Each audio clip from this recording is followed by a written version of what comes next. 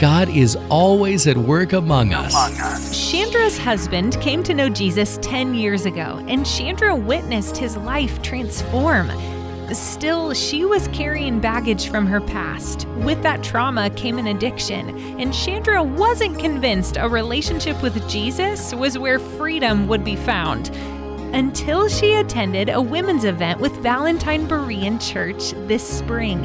It was a weekend of understanding what Jesus Christ did for us and knowing that I can give everything to Him. Being able to release all of that hurt and that pain and that addiction that I carried with me for so long. Chandra had tried to overcome her addiction and trauma for years, and finally, entering into a relationship with Jesus, she found freedom and new life.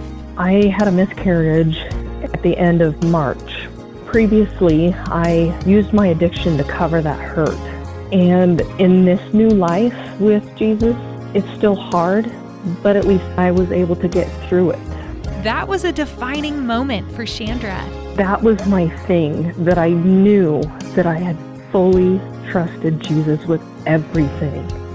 Before, I believed in a makeshift Jesus that was only available on Sundays. And now I look to Him for everything that I do every day and not just a weekend thing. This Christmas, Chandra is experiencing for the first time as a follower of Jesus the wonder of the Christmas season, how God came near that first Christmas by sending His Son to be with us so we can be with Him. God is doing something right now.